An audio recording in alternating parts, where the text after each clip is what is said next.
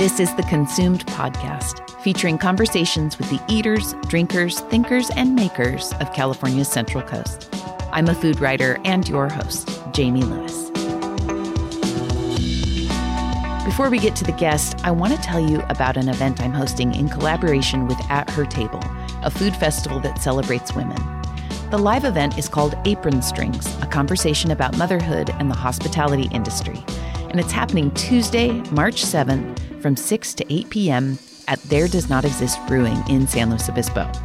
In this live podcast recording, I'll speak with four mothers who own restaurants: Fabian Tefera of Ebony Slow, Brittany Gonzalez of Central Coast Tacos, Shani Covey of Luna Red and Robin's Restaurant, and Sam Whitaker of Bing's Bao Buns. And we want you in the audience. Admission is free, but you need to RSVP to claim your seat. Head to letsgetconsumed.com/events for more info and a link to that RSVP. Thanks. I also want to give a shout out to some of the Consumed podcast sponsors. Consumed is sponsored by Mid-State Containers cargo storage containers and refrigerated shipping containers for sale and rent in California. You may not understand how Mid-State Containers could change your life, but the truth is, many guests on the Consumed podcast use Mid-State for their projects. Containers can serve as wine storage units for case goods for private collections and even tasting rooms. They can be refrigerated storage containers for breweries, kegs, and fruit during harvest for wineries.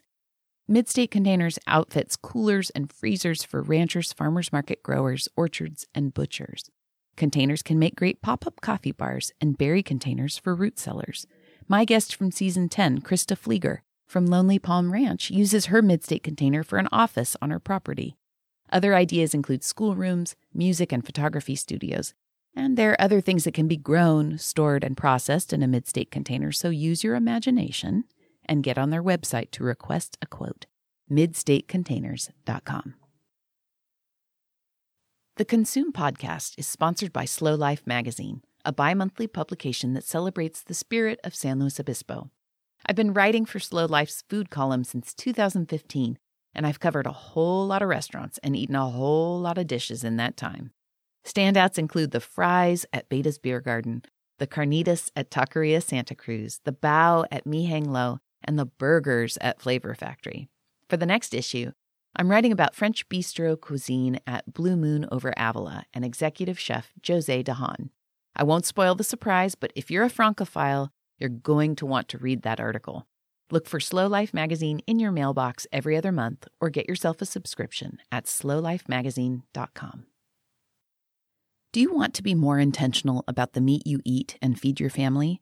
Have you even considered giving up eating meat entirely because you can no longer justify supporting the inhumane and industrialized system that brings meat to your dinner table?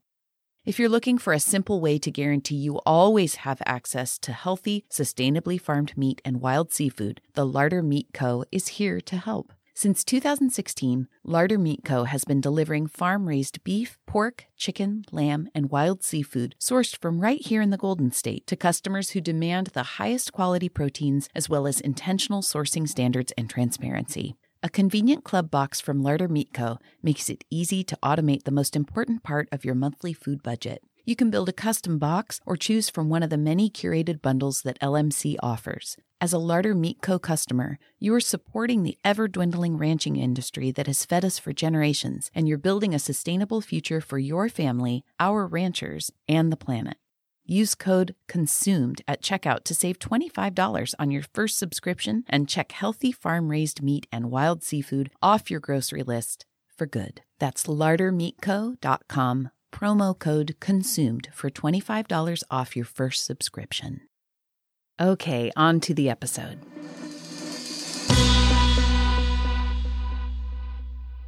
I met Vicki Carroll several years ago while working on a magazine story about the wine industry's supporting cast members. Like, not the people who grow grapes or make wine, but all the other folks who make the magic happen. And if anybody makes the magic happen, it's Vicki Carroll. She is the president of Hospice du Rhône, an organization of wine producers across the globe that promotes Rhône varietal wines. It's hard to believe there was a time that people didn't know what Syrah or Grenache are, but it really wasn't all that long ago. As the administrator for Hospice du Rhône, Vicki has worked to coalesce the efforts of Rhone producers all over the world to share their work with consumers. So, if you've ever tasted Grenache, Syrah, Mourvedre, or Viognier, you have Vicki in part to thank. Here we talk about Hospice du Rhône events, what it's like to be the American wine producers in a room of French wine producers, and the beauty of the south of France. Here's Vicki Carroll. Do we call you executive director of Hospice du Rhône? I'm the president. You're the president. Okay. Yeah. Just Yeah. that. Just the president. And you've been doing this for a long time. How long has it been now? This is the 24th year. Wow. Mm-hmm. Oh my God. Couple years. What's it like to have the same job for 24 years? It doesn't seem like 24 years. Yeah. So that's a good thing. And there's a lot of history clearly involved, but also a lot of wonderful relationships. Yeah. Which we get new people coming, learning about people every year, and it's great. Yeah. It doesn't seem like, oh my gosh, I've been doing this for 24 years. No, I don't get that sense. Yeah.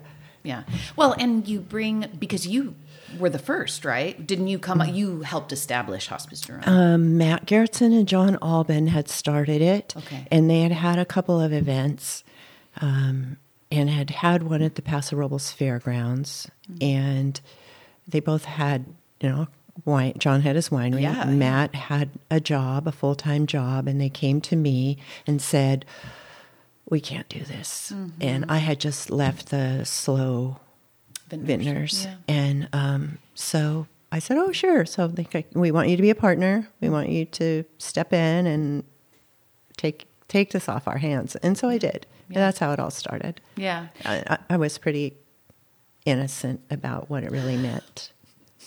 Ignorant, too. Yeah.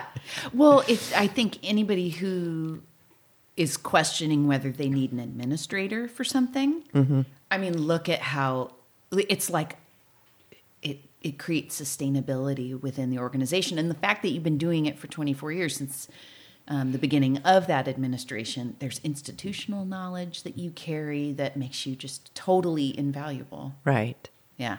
Yeah. Well, what got you into wine in the first place?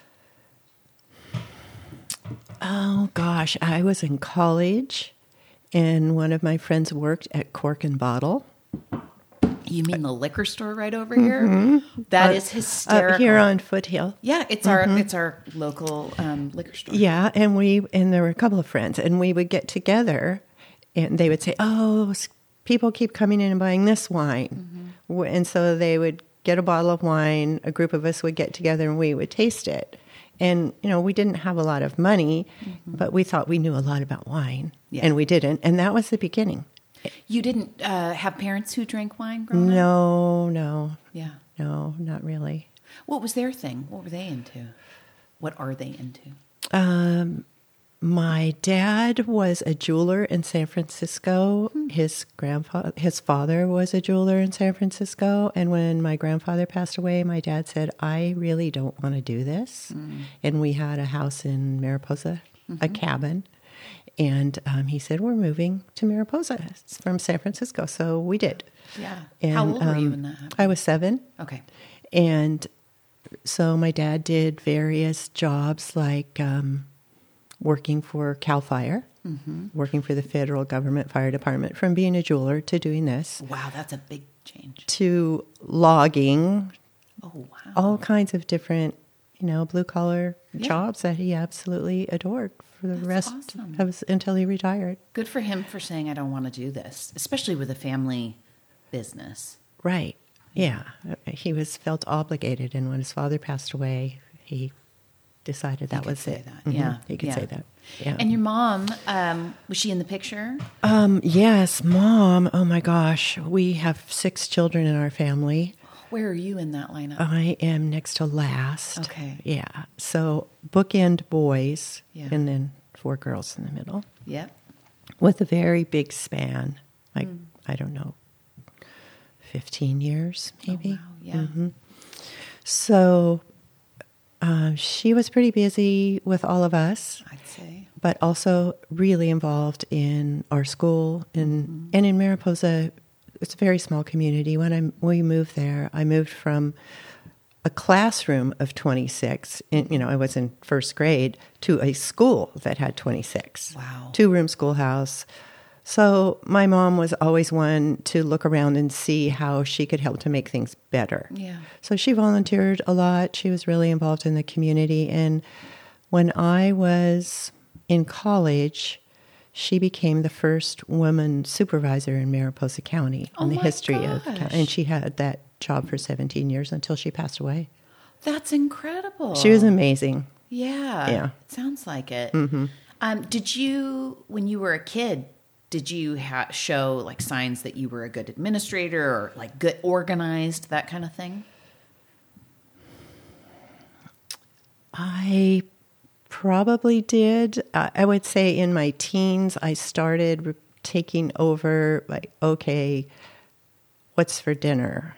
Oh, really? Yeah, I'm interested in cooking such and such. And so, or if there was a family birthday. But I got all of that from my mom because she would really organize things very well. Yeah, she'd have to. In our family and in our community. Yeah, so that's cool. It was great, yeah.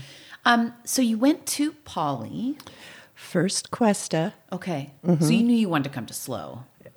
Yes, I knew I wanted to come to SLO because my high school boyfriend was going to college here. Oh, I see. Yeah, that's the reason. Yeah. Yeah. That is so much the reason for so many things for people. Yeah, it wasn't something that I had planned for my education. Yeah.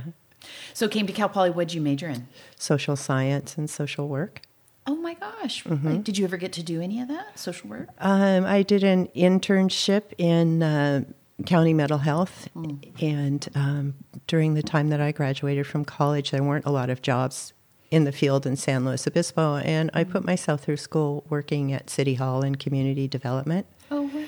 There was a group of architects that wanted me to come to work for them. And I didn't really want to do that, but that was the only job. Yep. And they had me start doing their public relations and responding to RFPs. So I was putting together proposals for them to do jobs. And that really started my marketing and public relations interest. Yeah. And I've always loved architecture.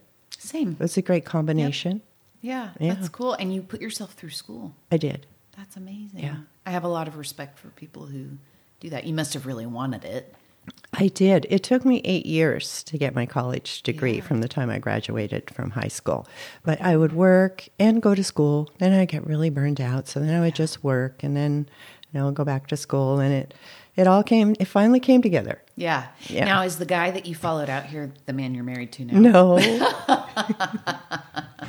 I was like rooting for you. So how did you meet? It's Harold, right? Howard. Howard, pardon me. Okay. How did you meet Howard? Let's see. I had graduated from college, was working for MDW, Merriam, DC, and Wisnat architecture firm. Yeah. I was invited to go to a barbecue, and Howard was there. Mm-hmm. And there was a couple there that I sat and talked to for a really long time at the barbecue. And they introduced me to Howard. And then, it's like, hi, how are you? Whatever. Mm-hmm. He went away. And those two invited me to come to dinner. They found me. They knew I worked for an architecture firm, and there were only 3 or 4 in San Luis. So they called around to find me and invite me to dinner. Well, because they wanted to introduce, they wanted Howard and I to be together. Mm-hmm. And that was it. We went to dinner at their house and started dating, and they were right. And you had a couple kids along the way, I think. Yes. Yeah, we've been married 40 years. Mm-hmm. And we have 2 girls. Nice. Yeah. One of whom, now, we were just talking before we started rolling, is doing some work for Hospice Jerome. Yes. She's doing the communications and public relations, too, for us. So for somebody who, there are people who listen to this who know a lot about wine, but then there are those who really have no idea what something like Hospice Jerome is. If you were to explain it to somebody who doesn't know, what would you call it, or how would you describe it? Well, our focus is to promote the Rhone category on an international basis. So to promote the producers, the wine, everybody who is involved. There are restaurants that focus on it. There are wine reviewers who focus on Rhone varieties. So we try to support everybody and bring everybody together, and collaboration is a big thing for us. So all year long, we're working on doing that, but we have major events. So our biggest event is in Paso Robles, and has been for many years.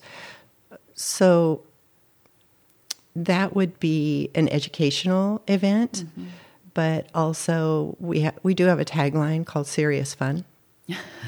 So we want people to be informed about the Rhone category, to really be introduced to what it means to people who produce it all over the world and how they do that, but then also to develop relationships with those people that produce it around the world. And there are a lot of collaborations between people that have come to Hospice du Rhone over the years that are now making wine together, have projects together, just a number of them, not only in Paso, but all over the...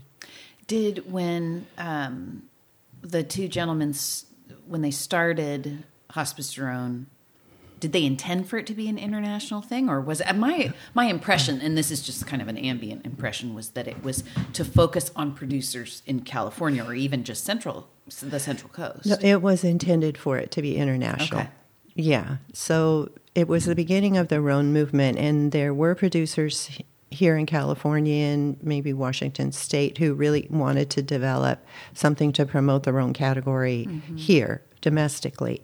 And Matt and John wanted to do it internationally, so they started what was called the Viognier Guild, and the Rhone Rangers was born.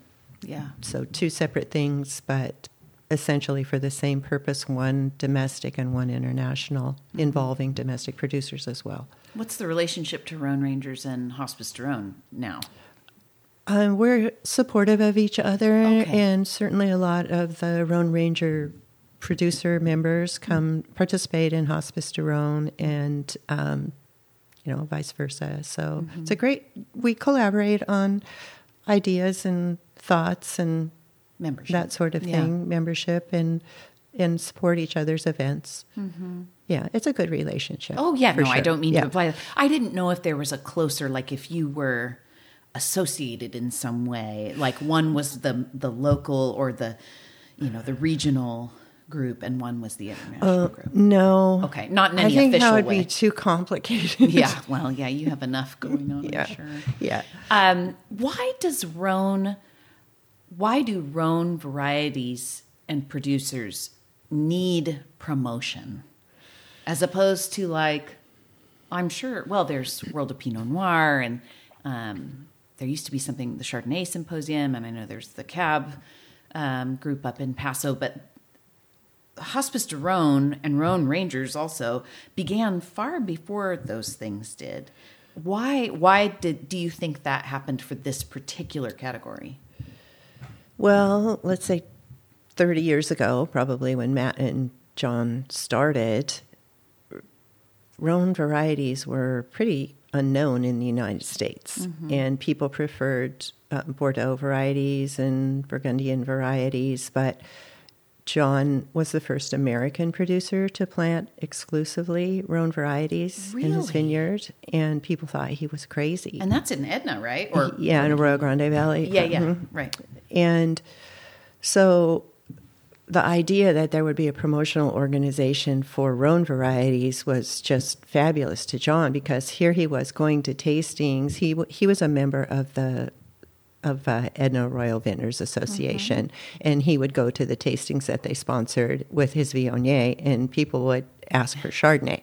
Yeah. And they really didn't want to learn about it. And so, the writing was on the wall. Hey, if I don't step forward and do something, no one is going to be interested in buying my wine, or I'm going to have to work a lot harder to sell it. Yeah.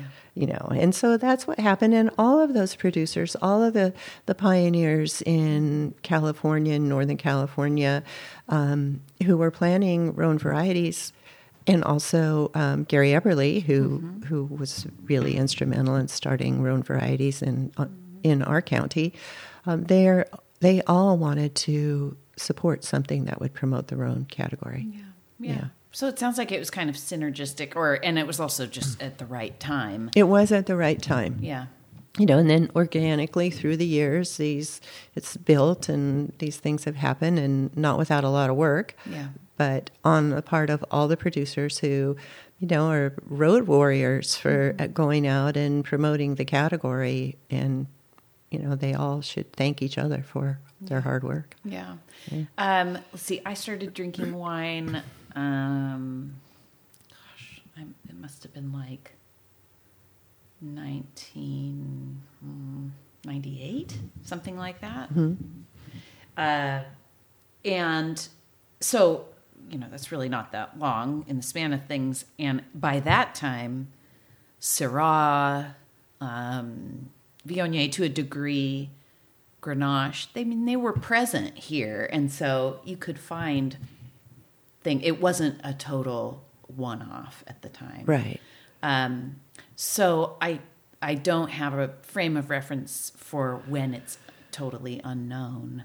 How have you seen over the past 24 years and even beyond, since you were involved in the Edna Valley Vintners, how have you seen the public's perception and familiarity with Rhone varieties change? It's changed a lot. Yeah. It really has. And even looking at wine lists, that's the telltale where you would think I would go in and want to see the wine list, and there might be a Syrah and hardly ever a Viognier, and maybe Grenache, but probably not. Yeah, so maybe a GSM and some. Yeah, maybe. And so now some wine lists are specifically different categories, in Rhone being one of them.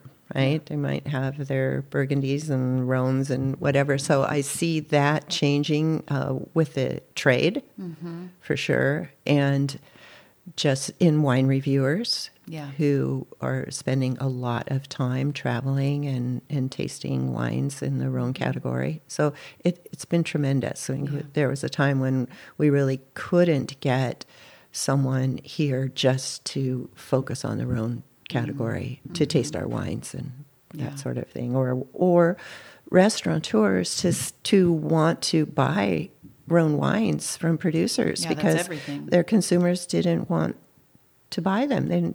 They weren't interested. We're essentially, begging people to take this wine, try it, trust me, it's great. It was a lot of work for the producers early on. I believe it, Yeah. Which is interesting to me now because, these wines, depending on the maker, but very, very often, the quality is so wonderful. The quality, I mean that in terms of like how well it's made and how, the sourcing of the grapes, but also just the texture and the aromas, everything about so many of these varieties. I love blends. But I also, so internationally speaking, I love the Northern Rhone. What is it when it's Syrah and Viognier, a little bit of Viognier in there as well, which is a really, to the average California Rhone drinker, that's very odd. But it is so beautiful. Right. And it's pretty typical for them to do that there. And there are more producers that are doing that here also now. Yeah. So the event started in Paso. It did not. It started near Atlanta, where Matt lived. What? And worked in a wine shop. And he had one of his customers agree to host the first Viognier Guild around their swimming pool at their home. And Matt invited a number of producers from around the world, and John was one of the producers that he invited, and John was heck yeah, I'm coming. And Matt's not a winemaker, but he's an expert. He was not at the time. Then he did have his own brand for a while, and then he stopped doing that and is more into the spirits and wine business now, more distribution. But he was an enthusiast. He was an incredible enthusiast, Right, okay. and Viognier was what got him started with Rhone varieties, and then he named the event the Viognier Guild. So John went to that event. He offered to host and help from then on, and so the next event was at Alban Vineyards. Okay. Okay. I had that so wrong. And they roped me into volunteering for them. This before I was even, I was still at the Vintners Association. Yeah. Then they had one in Northern California, maybe one or two, and then Paso Robles. Okay. And then that one pretty much stuck in terms of the location. Matt moved to Paso Robles. Okay. Yeah. Okay. But then you helped develop a partnership in Tennessee. Yes. Sam Bell, who was the proprietor of Blackberry Farm, loved Rhone wines and particularly Alban Vineyards. And John and Lorraine went to Blackberry Farm to do a wine dinner. And then they invited Sam and his wife, Mary Celeste, to come to Hospice du Rhone. So they did, and we were thrilled that they attended. And I think it was their second time they attended. Sam was sitting with John and me and said, would you all consider coming to Blackberry Farm and doing an event? And John and I looked at each other, what? Yes, we would. So, that was 13 years ago. And that's a very respected spot. A lot of history there, some tragedy as well. Yes. Yeah. But it continues. It continues. Mary Celeste has taken over as proprietor, and she's done a great job of continuing with the incredible hospitality and superior programs and things that they present at Blackberry Farm. So, Sam's dream lives on, and Mary Celeste does an incredible job of making sure that happens, and his presence is certainly felt there. I believe it. It's incredible when we go there. He is there. Yeah. Yeah, and it's every other year, I think, right? We have every year at Blackberry Farm. It is? Okay. Okay. Every other year has been the Paso event. Okay. What I know, just as a kind of fringe person in the wine industry, is that volunteering is a huge part of the experience for so many people. It's a real pleasure for a lot of these sommeliers and others to get in and, be setting up and pouring the wine. And it seems like quite a crew that comes and helps out, and they have so much fun, it looks like. It is. We have the greatest team, and we have new sommeliers hopping in, to help us. But we have a team of about 25. Local and from around the United States and also France. Yeah.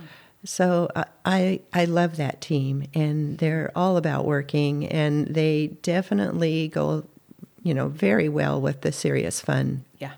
Yes. Yeah. But they're incredible. We could not do our event without volunteers. So those 25 somms and probably another 100 and some odd volunteers from our community, and a lot of them from Cal Poly.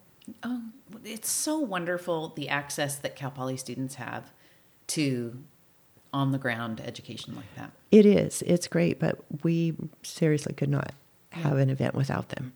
That's so cool. Yeah. So cool for you and for them. You mentioned France. So there is a tight relationship. I mean, you really do have an international slate of folks who come for the event, and you've gone there as well. Yes. Every other year, on the year that we don't have an event in Paso, there's an event in the Rhone Valley called Découvert, the discovery of the Rhone Valley, and it's put on by Inter-Rhone, or they also call themselves Rhone Valley Wines. So Inter-Rhone is the government-funded organization that promotes Rhone wines in the Rhone Valley. So we go there And sometimes we'll have a social event. We've collaborated on many with the Girl in the Fig from Sonoma. So Sandra Bernstein and John Toolsey. And, their wine list is Rhone only. Yeah, I didn't know yes, that. it's Rhone alone. Oh, that's so cool. And so we started our relationship, and we would travel to Découverte together all the time. And sometimes it would be a social event, and sometimes we're asked to participate in seminars as well. So it's coming up in April. Yeah. So we'll head there. But that relationship developed because I really felt it was important for us to start networking with the regional vintners associations and around the world, and also like wines of Chile, wines of Argentina, Spain, all of those organizations. But Rhone Valley Wines was really, really important to us, and the relationship the birthplace. The relationship that we have, and also with all the different AOCs that have their own organizations and come over to Paso to support us as well. It's really phenomenal. I mean, that's one of the most special parts of my job. I think it takes very special people. I'm going to paint a broad brush here and I'm going to be very guilty of stereotyping. I think it takes special American people to develop a relationship with the birthplace of, a category of wine in France. I could be very wrong, but I remember when I was doing all my WSET stuff, reading about how much wine travels from Europe to the States as opposed to how much wine from the States travels over to Europe. And it's just, it's a fraction. It's a tiny, tiny fraction. Do you see that changing? I don't see it changing a lot. Yeah. Thank you for being honest about that. I do not see that. Yeah. But what I do see is more of an openness to share information. Because when we started going there, we're actually asked, why are you here? Yeah. Well, we're here because we have an international Rhone organization, and there were already some producers who were collaborating with us, but the organization itself wondered why, and we're here to support you because we do the same thing you do, but we want to do it on an international basis. Yeah. And Rhone Valley Wines actually sent 2 of their management team to come to our event in Paso Robles for one day. Wow. To see. That's quite a trip. To see it and to just walk around. And then they really, after that, they felt comfortable knowing that we were not competing with them. We were promoting them. Yeah. And ever since that day, it's just been fabulous, our relationship. We are welcomed with open arms by all of the producers there, cool. And it's a great feeling. I'm really anxious to get back to it. I haven't been there for 4 years. Because of COVID, right? Yes. Yeah. Yeah. Oh, so lovely. Is there any producer in particular in France that has really championed what you all do? There are a few. Yves Gangloff, Yves Couilleron, Pierre Gaillard, and Francois Villard. Those 4 producers are who originally came here. John and Matt went to the Rhone Valley, and they called on a lot of producers. And those 4 guys agreed to come. Yeah. They didn't know what was going on with us, or they just trusted, and they came, and they really have championed Hospice du Rhone and spread the word. And then, with us working with the different AOCs and their organizations, it's really helped to develop a relationship. Yeah. So, those 4 producers, we call them the amigos. Yeah. And they are still coming. They are still doing as much as they possibly can. When we go there, they have parties for us. They just welcome us with open arms. It's really very fulfilling. I'm just now remembering, to somebody who doesn't know what this organization and what an event like this is, Hospice du Rhône relates to Hospice de Beaune. It's kind of a play on that. Yes, Matt was really good with that. Yeah, that's good. So Hospice de Beaune is, that's Burgundy, right? Yes. So it's an event that celebrates Burgundy wine and has an international appeal also. It does. Yeah. Yeah. Pretty famous. I am willing to bet you have eaten and drank better than the average person through having gone to these events and gone overseas. Relate to me, some of these parties, what is it like to sit there with all these producers? It's really unreal because you'll have the kitchen counter. It's in their home. It's casual. It's very informal. Everybody brings their great bottles, their things out of the cellar. Everyone's very comfortable. We're not all sitting around in dresses and suits and ties or whatever. It's just like you and I are sitting here at this table in our jeans and. It's wonderful, but to me, the food and the wine just tastes so much better there. It's the truth. It just, and when you come home, you think, oh boy, I wish I was back in France eating that, whatever, But yeah, it's a great experience, and we've been to some really nice restaurants also, and that's wonderful. The hospitality is great, and the culinary experience can't be beat. Where do you stay when you go over there? Do you stay in anybody's house or do you get a hotel? We usually rent like VRBO or something like that because we'll often take a group of people with us, maybe a couple of Psalms that want to tag along, and so we'll all chip in and rent a house, and that works out really well. Yeah. But there's also a small B&B in Ampuy that we stay in, 4 rooms, and they're good friends with Yves Gangloff, and so we stay there.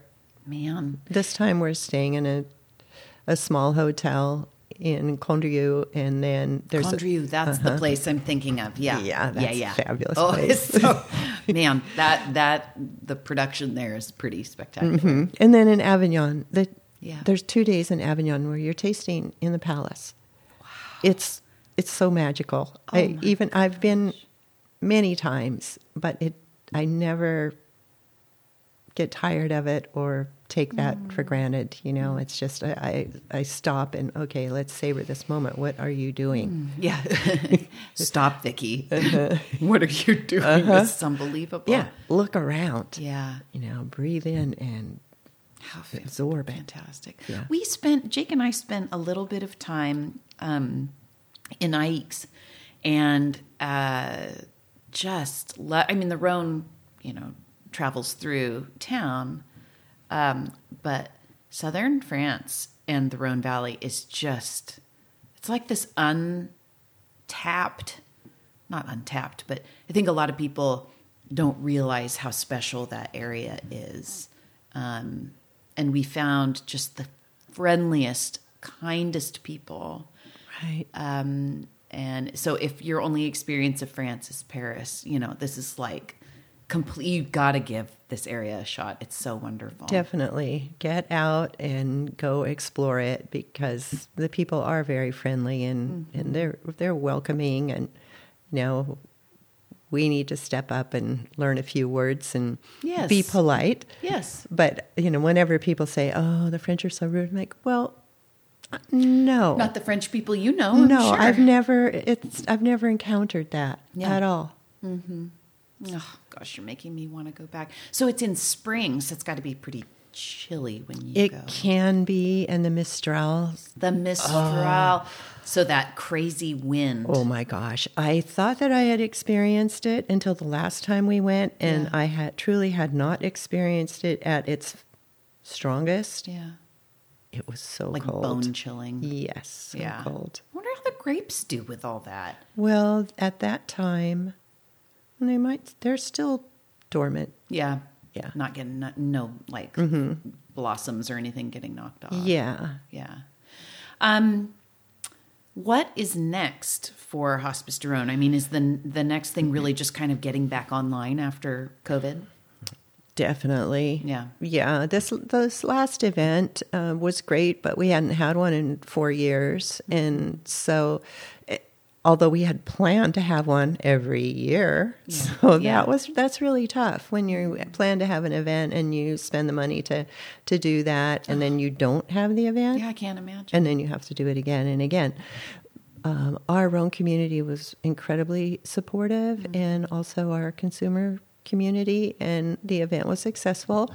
And now we'll pick up and move on. Yeah. And we're always pretty slow in our off major event year. So this year is more of a regroup. We'll do Blackberry Farm as we always do. We help Jeb Dunnick with his Central Coast tasting. So when he's here in this part of the county, so we do a major tasting for him. So not just Rhone varieties, but all varieties, and he'll taste probably about 400 wines. Can you imagine? I mean, do you do that with him? Do you taste the back, after he's done? Not any longer. I might taste, if there's something I'm curious about, that it's something that's new or one of my favorites and I want to taste the next vintage, I don't taste with him. But prior to him tasting, we have a team of somms that come in and taste all the wines. And so once he's finished, all of those opened wines actually go out into the wine community. Oh, just, whoever raises their hand, more or less? Yes. Okay. It used to be that wineries would host events and we would take these cases of opened wines to them. That's what I've been to. I've been to those. And now it's so much easier for us this way because sometimes there's a real time crunch for us and maybe we're delayed and then the winery's expecting us to deliver the wine. So this way they come and pick it up. So they pre-order, they reserve, and so then each winery gets a couple of cases and then they can hold their own tasting for their staff. Yep, that's and important. It's really educational. So we have 400 opened bottles of wine. No, I know. I went to one, I think it was after Robert Parker came through, and it's I don't think that the average person understands what the wake that go after somebody like that comes through. Right. The wake of this person where, everybody, there is no reason for these 400 bottles just to sit there or for all of them to go to one person. So sharing is so critical. I wish I had access to. I'm not asking for an invitation. Well, you're always welcome. I know. But I miss my metabolism of 15, 20 years ago. But I miss access to wine in that way, where educating your palate is about staying up on top of it. It doesn't it's not like you learn it and it stays. It's a constant, refreshing to get to know what you're tasting. It truly is. And sitting with people who are really interested in educating their palate and learning more is a phenomenal experience. And that's the way I like to drink wine. There are too many distractions, and I like to sit and focus with maybe a small group of people just to have a conversation about that wine and what are they feeling about it. Yes, right. And let the wine open and change in the glass, and that's wonderful. And it must be so wonderful for somebody like Jeb Dunnick to come through, and somms have already opened and tasted everything. It's like everyone's ensuring that it's at peak performance. Right. He comes in and it's a hard day for him. So he comes in and everything is taken care of in that regard. And so we just try to make it as easy for him as possible. 400. I mean, that's a lot. That's a lot. That's a lot. Yeah. But he has such a following, and people want to know what he thinks and have it be right. So so 3 or 4 days, and we work through it. Pretty cool. The event in Paso I've been to. I haven't been to the other collaborative events, but there's some really cool seminars and tastings that happen. And I went to the one with, what's his name? Maynard Keene. out of Arizona, because you got to go see the guy he's so eccentric. But I loved his wine. So he's growing them in Arizona. He is. And he is the lead for the band Tool. So I was like, I had to take a picture with him and send it to my husband. But what are some of the areas that you are seeing emerging Rhone communities come out of that maybe are unexpected? Well, one that we've really been interested in is Walla Walla. Yes. Yeah. And the Rocks District, which we had featured in a seminar. We've had Christophe Baron from Cayuse at Hospice de Rhone for a long time, and but we've opened up the doors, for the producers and the consumers, I think, to explore what's going on in Walla Walla and in the Rocks District. So that's been really interesting to us. And there are other regions around the world, too, that we need to explore. Yeah. And I think will be part of this trip that coming up is that I'm going to look at some other AOCs that we really haven't focused on. And Rhone Valley Wines is really good at introducing us to those AOCs. And this is who we're promoting this year because they're doing a great job. And the Ventoux seminar that we just had, people are saying, oh, why are you doing that? Who nobody knows about Ventoux. Like, exactly. That's why we're doing it. That's your job. And during the seminar, there were people on their phones ordering from... Yeah. And someone told me when they walked out of the seminar, I just went on... I didn't want to go on my phone during the seminar to order this wine, and I just tried to buy some from the distributor when I walked out the door, and it's gone. Yeah. And so... What an honor to be invited to do that, It changes things. And they really appreciate it. And so that's what we've always tried to do at Hospice de Rhone is have the lesser known and then the classic, Guigal, well known. Yeah. But you can still learn from that as well. Oh, God, yes. So... Totally.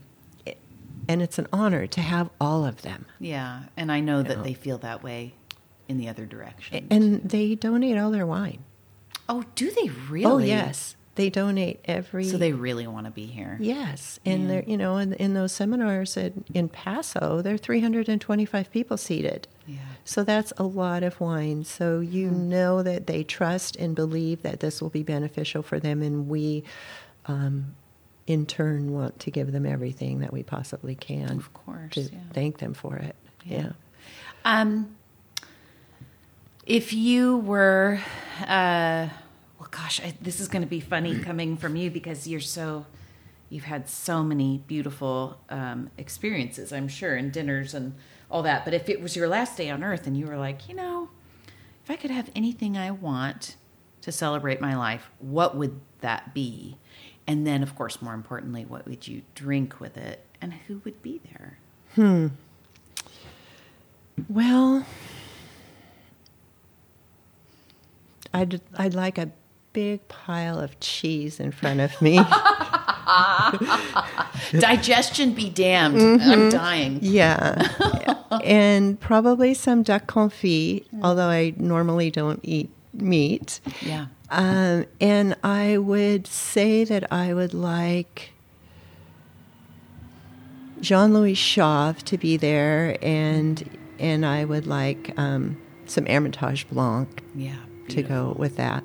Yeah, I love it. And you would just chat?